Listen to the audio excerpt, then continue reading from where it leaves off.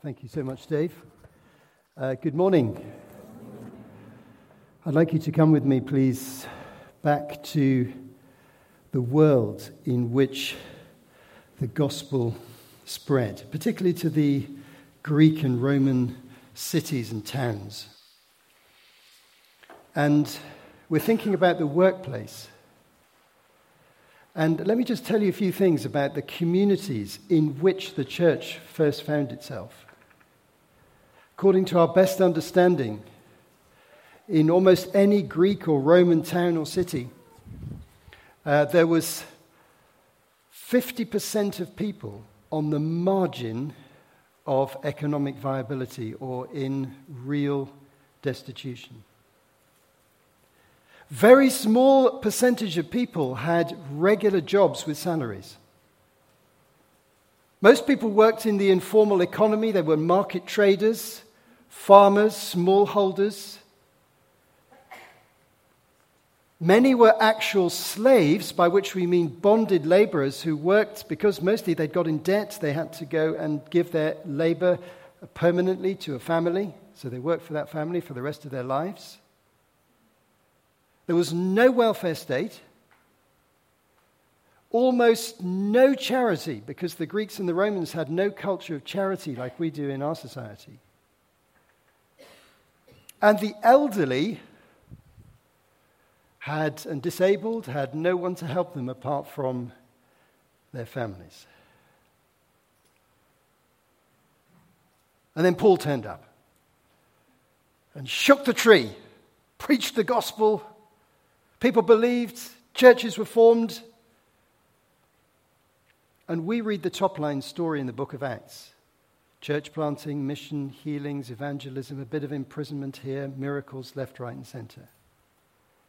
But today, I want to read the second line, the hidden narrative of the New Testament. Because from reading the book of Acts just superficially, you might think, well, it was just a roller coaster of miracles going on all the time.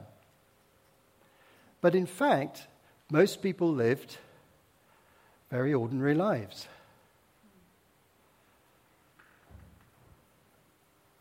And what were they doing in their ordinary lives? They were looking after their families, and they were working. And guess what? They were working very hard. Life wasn't easy. There were small elite groups of very rich people, but you really had to be in the inner circle with the Roman authorities, or you had to have lots of land or a very powerful business or a senior role in the army in order to be rich. Most believers worked with their hands. Some were professionals. And what I want to do this morning is just to talk about 4 examples. People you may not have thought much about.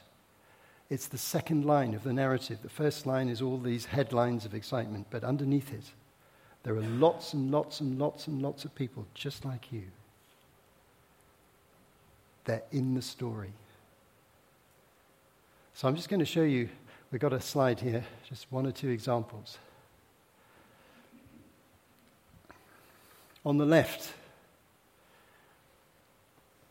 a man called Erastus. He's mentioned by Paul in Romans 16, where it says approximately this. Erastus,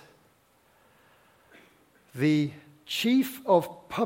director of public works, that's in the city of Corinth where he was, the director of public works sends you greetings. Okay, Erastus, the director of public works, sends you greetings. Now, in other words, this man Erastus was either the city treasurer or the senior engineer, not quite sure exactly what the role meant, who looked after all the public buildings and all the streets and all the latrines, all the garbage heaps in Corinth. And he was in the Corinthian church.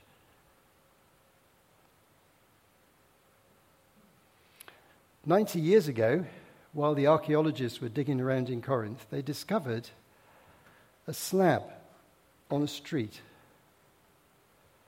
And it had an inscription on it. Erastus, in return for his public office, laid this pavement at his own expense. And they dated it to the middle of the 1st century. It's probably this man. He was a disciple of Jesus 25 years after the resurrection, running the buildings and public works in Corinth, and part of that crazy Corinthian church where everything went wrong.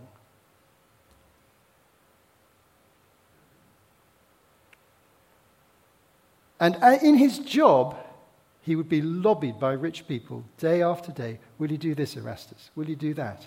Can you just move that signpost there? How about putting a building up here?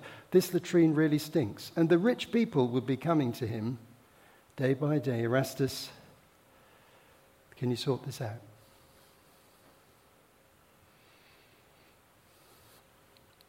Number 2, Lydia. Paul went to a place called Philippi. He went to a place of prayer where women tended to gather, preach the gospel, and a woman there called Lydia believed. And it says of Lydia, we don't know very much about her, but she was from another town in Asia Minor in Turkey, and she was a dealer in purple cloth. So this was the first convert in Philippi, a founder of that church, probably a very rich woman, who was a dealer in high-quality fabrics.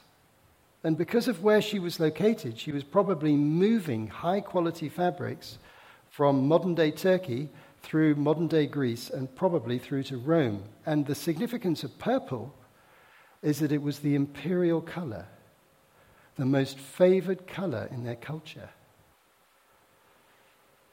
This is the workplace.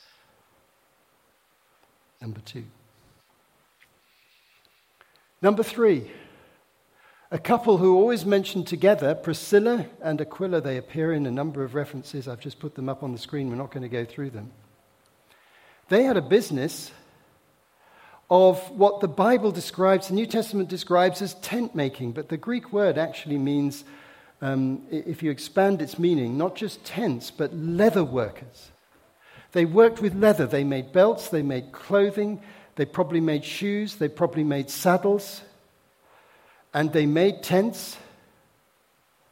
And they had a business, and when we first meet them, they're in Rome, running their business. They probably had a market stall in the center of Rome.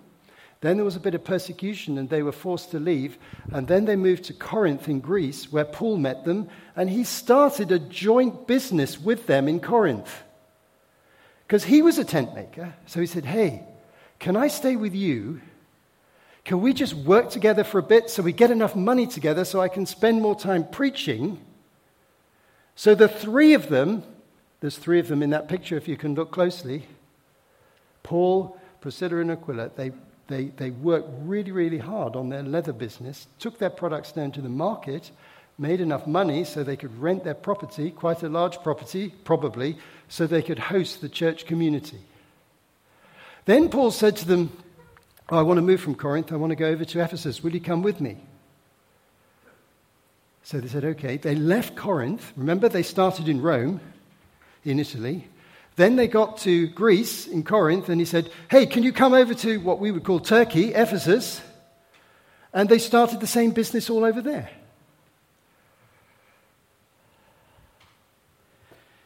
We think a lot about Paul, but we don't often think about Priscilla and Aquila working in their business, thinking of how their business interfaced with the kingdom of God.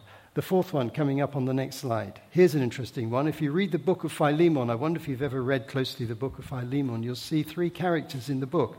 There's Paul, the writer. He's writing to a man called Philemon who lived in a city called Colossae. And Philemon was a rich man, probably one of the church leaders, and he owned a slave by the name of Onesimus. But the problem is, Onesimus had met Paul when he was in Colossae. Then Paul went off to Rome and other places.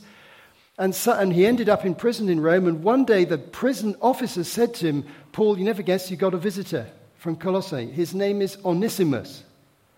And Paul thinks, hang on a minute, that guy's a slave. they talked together, and Paul said, "What are you doing here?" He said, "I've escaped. I stole some money off Philemon. I really got fed up with the working conditions, and I wanted to find somewhere safe to go, so I've come to see you, Paul." How would you fancy that?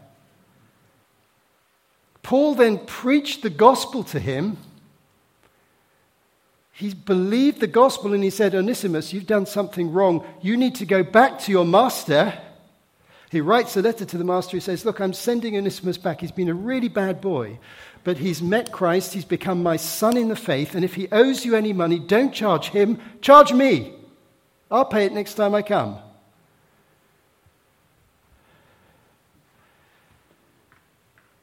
The workplace was the home. And there was a real tension in that home that Paul had to resolve, because the servant had stolen from the master and run away, but encountered the grace of God. So, by the way, do you have some problems in the workplace? They had a few back then. Underneath the top line of the narrative, there are loads and loads of stories of people in working environments that make us realize that the front line of discipleship for most people in the New Testament was the workplace. And the home, of course. And sometimes the workplace and the home weren't that far separated, because so many trades operated from the home. If you're a market trader, and many, many people were market traders, you go to any developing nation, you know what it's like. Most people are in the markets, aren't they? And they're not just talking, they're trying to find a market for their products. And where do they keep their products? They keep their products at home, in the backyard. It's the storage for the business. So the home and the business, they just weren't so separate as they are very much for our lives today. So are you with me? There were a few problems for them in those days. And Paul had to answer some really tricky questions about the workplace. Would you like an interesting example? Would that interest you? Here's a tricky one. I wonder what you would say to this. Let's put up the next slide. All over the Greek and Roman world, there were temples. Here's one in Athens that's very well preserved. And the temples were the places where the Greek and Roman citizens went to worship their idols. And when they worshipped their idols, almost all of their gods demanded an animal sacrifice. So huge amounts of meat was sacrificed in the temple for the sacrificial services. But what that meant was that a vast amount of meat entered into the food cycle from the temple. So if I want to go to a temple and I want to worship, I have to kill a cow. But how much of the cow is actually used in the sacrificial event? Hardly anything. 95% of it enters the food cycle. Are you with me?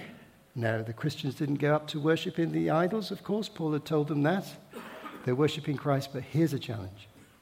What happened next to the food?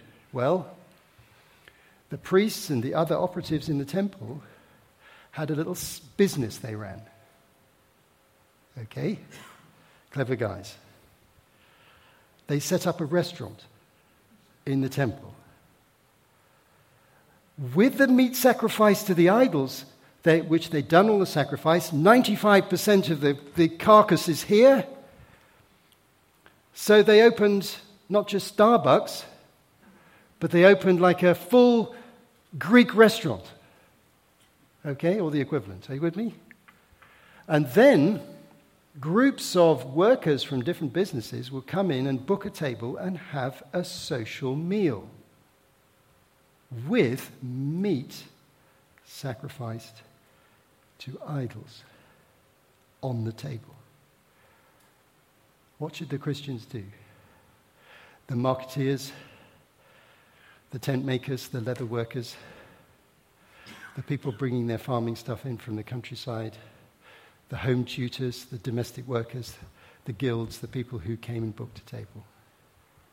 And Paul said, don't go to those meals, not because you're afraid of the meat, but because people will think you're worshipping those idols. Now, we had a lot of other things to say about this, which I'm not going to go into now. All I'm doing is illustrating. In every culture, The workplace and the kingdom have a very, very complex interrelationship. And every Christian in the workplace, at some point or another, has to make judgments about complicated relational, social, ethical, financial issues. Almost every Christian. Would you agree with that? That we hardly ever talk about. And the phone lines are open for tonight. But what we face, they faced. It started right at the beginning. How was Erastus going to deal with the pressure groups in the civic society in Corinth? What were people going to do when they were going up to these temple idol feasts? What were they going to do with the meat that was coming into the food cycle? It was a challenging time for them. I'm going to draw a little bit on the material of previous speakers. I want briefly to suggest to you 4 keys to help us. And then I'm going to end with 2 stories to make us think. Here comes the first one. This is a fairly obvious one, but it is very important to say. Working with integrity.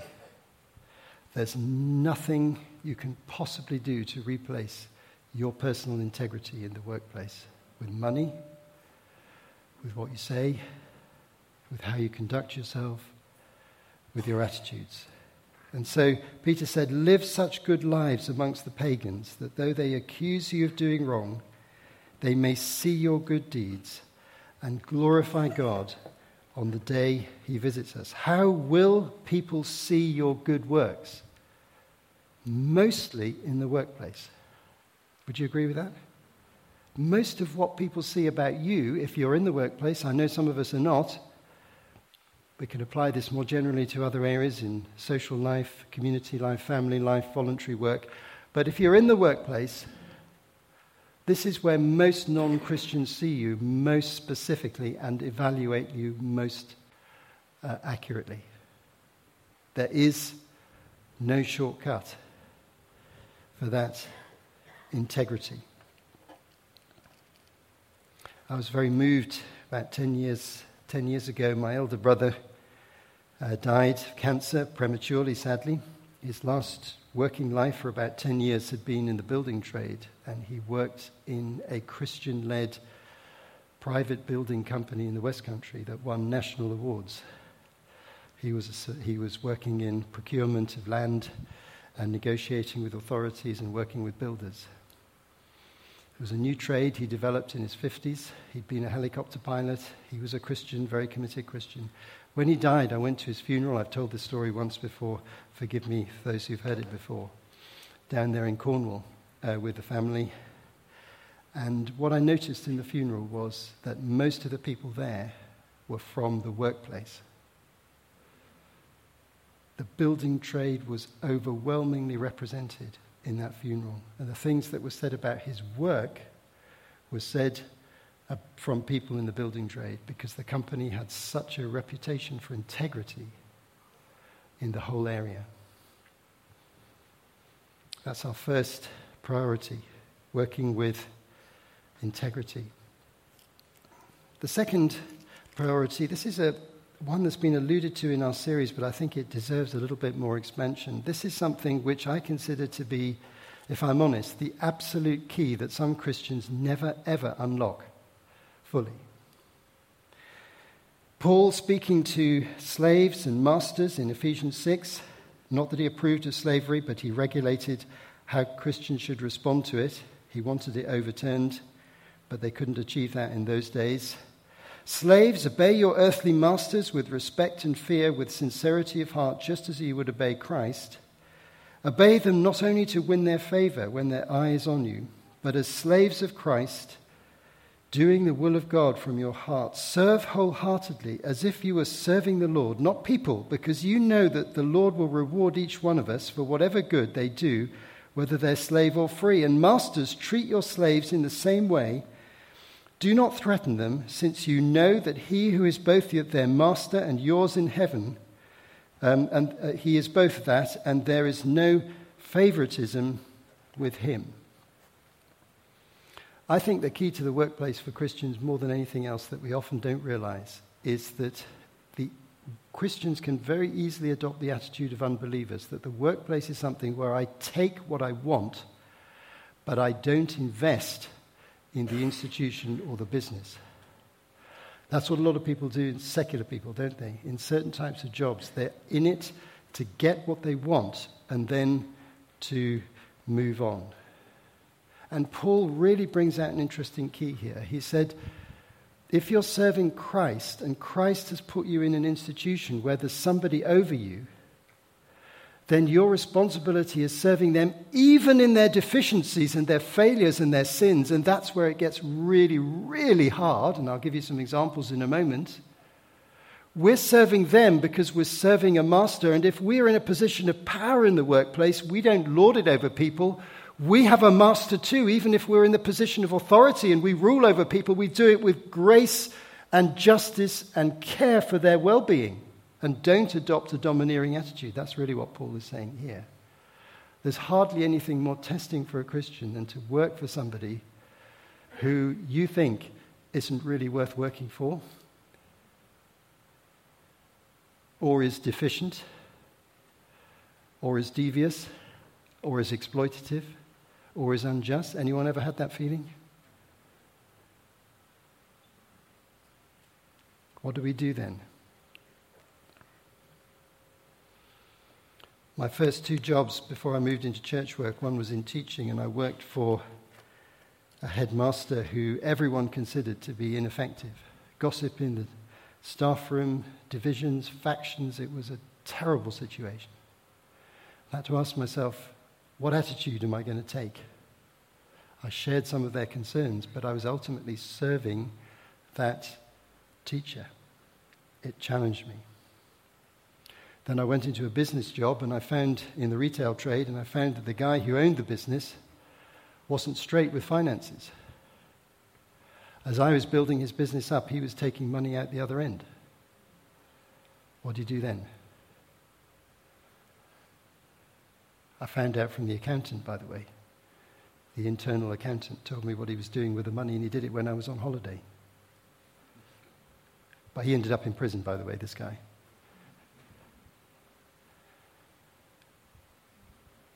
You're still serving. You need to challenge, but you're still serving. While you're there, you're serving. It's very easy to change the attitude because you can see things aren't right. And that happened all the time in the New Testament. So the discipleship of believers is enhanced by a servant attitude in the workplace, even when things aren't right. And sometimes that serving is humbly challenging, but it's not rebelling, it's not gossiping, it's not undermining, it's not destroying the employment. It's a spirit of servanthood. And the third one, all the way through the New Testament, a fairly obvious point is made in a number of different ways. That we work to support ourselves, our families, and those in need. That's an interesting thing. There's three different dimensions here. Paul said on a number of occasions that he worked to support himself. He tried to make himself self-supporting.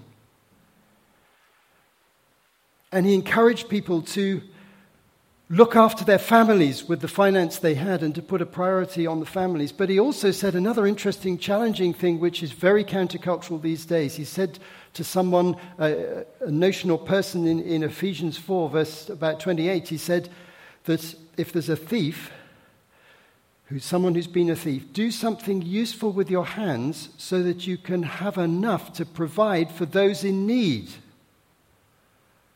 So you're going from criminal activity to working activity, not just for yourself, but for other people. So you provide for yourself, you provide for your family, and whatever you can spare goes to those who need help. There are many texts that suggest this priority, and some of them I put up on the screen for you to see. 2 Thessalonians 3, 7-10, 1 Timothy 5, 8, Ephesians 4 and 28. And the final point here. Here's another key. Some people never find this, but I believe it's a key. Finding contentment in our work. 1 Thessalonians 6, verse 6, but godliness with contentment is great gain. For we brought nothing into the world, we can take nothing out of it, but if we have food and clothing, we will be content with that. That goes completely against the culture of our day, doesn't it? It's discontent, discontent, discontent everywhere. The countercultural Christian message is to find contentment through our work in our life in places where other people say that is ridiculous. God can give us a remarkable contentment. Let me give you an example. As I travel around the country, as I do a lot these days, one type of place I go to very often are Christian conference centers. And there's one I visit quite regularly, and I've visited it for over 20 years, on and off. And when I first went there, I noticed the chef, because he smiled a lot. And his team seemed to be very happy. And every time I go back, he's still there. He's just a little bit grayer. Still got the same smile. And every time I go there, the food is high quality. The team seem content. The volunteers, which come from different countries, are always very affable and friendly. And I try and make a point of thanking him for what he does. My estimation is he's been in the same job for 25 to 30 years, doing exactly the same thing. His skills are such that he could easily double his wages, in my estimation, by going into the private sector. But when I spoke to him not so long ago, I talked to him. Now what I see in him is contentment. He's doing what he feels he ought to do. And he does it with a wonderful attitude, and he's been doing it for years and years and years and years. Now, I'm not saying we should all do that. The other thing I noticed about the place is the atmosphere in the dining hall is always very affable and companionable amongst the different groups that I've noticed there. It almost feels like contentment from the staff just ripples out to the hundreds and hundreds, thousands of guests they have from all over the world. Finding contentment can be very, very hard when the workplace is difficult. But we should seek it. And in that peace comes an opportunity to serve God, because we're not trying to go up the tree necessarily. We're content because we have what we need. I want to finish this talk with a story. And this story is about something even more foundational than what I've mentioned so far. I believe one of the great keys to finding contentment in our work is to see the prophetic significance of what we do in this life. To see a wider significance than the task itself. And here's a story about this. There was a man in his 50s. His name was Mr. Niggle. He was an eccentric artist. No disrespect for the artists here, but some of them are a bit eccentric. He lived in a country cottage on his own. He wasn't married. He didn't have a family. He had one neighbor, Mr. Parrish, who had a wife, Mrs. Parrish, another older couple. They lived outside of town, and Mr. Niggle he had a bicycle. He used to go into town regularly, to the market, to the shops. He was reasonably well known. Everybody knew he was eccentric, and he dressed a bit oddly, and they knew that he painted. And very occasionally his paintings would appear and be sold not that many, but just occasionally. And he had a kind of artist studio in his shed at the back of his garden. And one or two friends were occasionally allowed into this studio. And it was filled with unfinished this, unfinished that, an idea here, some canvas there. And what his friends began to realize about Mr. Niggle was he was a perfectionist. Now, if you're an artist and a perfectionist, it's a painful life. Because it's hard to finish anything. And he always was very loath to say that he'd actually finished anything. So there were unfinished products here and unfinished paintings there all over his studio. But one day a friend walked in and they found that he had a huge, gigantic canvas that filled the whole wall. And they said, "Mr. Niggle, what's this canvas for?" And he said, "I've seen a great tree." "Where have you seen it?" "In my mind. And I'm going to paint this great tree." Well, when they looked on the canvas, all they could see was some pencil marks and some outlines and a few brush strokes here and there.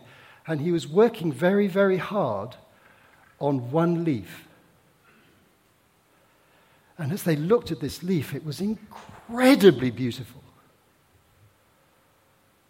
It was like a leaf you've never seen before. And so his friend said, "Well, we need more than one leaf, Mr. Niggle." "Yeah, give me time. Give me time."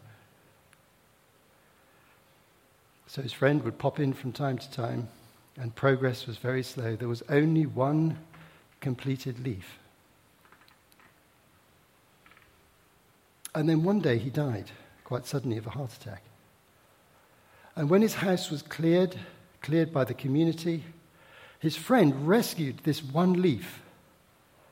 And he framed it, and he put it in the museum in the town hall, and he gave it the title, "Leaf by Niggle." And anyone who saw it was immediately captivated by that leaf. They thought it was the most brilliant artistic production relating to a tree they'd ever seen, and they said, "Who is this guy? Can we meet this guy?" "Oh, some guy who lived, he's died. There's a bit of junk in his yard, and we threw it all away. We just rescued this one leaf." Well, when Mr. Niggle died, he went towards the eternal city. And as he was approaching the eternal city, just as he was getting close to it, he saw the tree.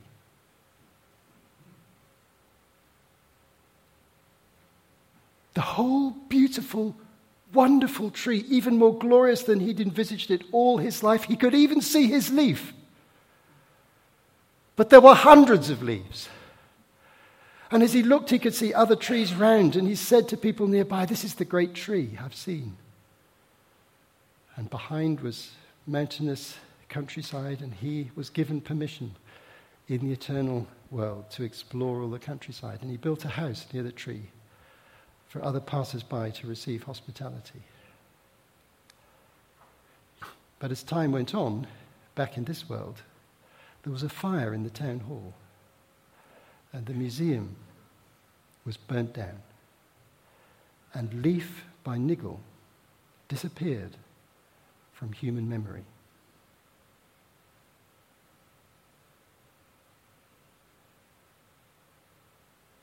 But he'd seen something. He'd seen that his work was part of something eternal. He only had the time and the capacity, and being the perfectionist, it made it particularly difficult to achieve a tiny, tiny fraction. Anyone who saw that tiny fraction was greatly animated by it, wanted to know about the picture, but he never finished it. And I believe the Holy Spirit can enable us to see significance in human work far beyond its economic value now. In caring for the poor, raising families, administering medical care, looking after nature, building community. cleaning our streets, if we can catch a glimpse of the significance of what we do, we have the key. And if you can't see that in your workplace, come this evening and we'll talk about it. Mr. Niggle saw it. And that story, which I've summarized slightly inaccurately, was written by Tolkien to describe his journey writing The Lord of the Rings in case he never finished it. But he did. Many of us don't finish. We're like Mr. Niggle. But that leaf is very precious. God sees it, and we'll see it connected in eternity. Let's stand together.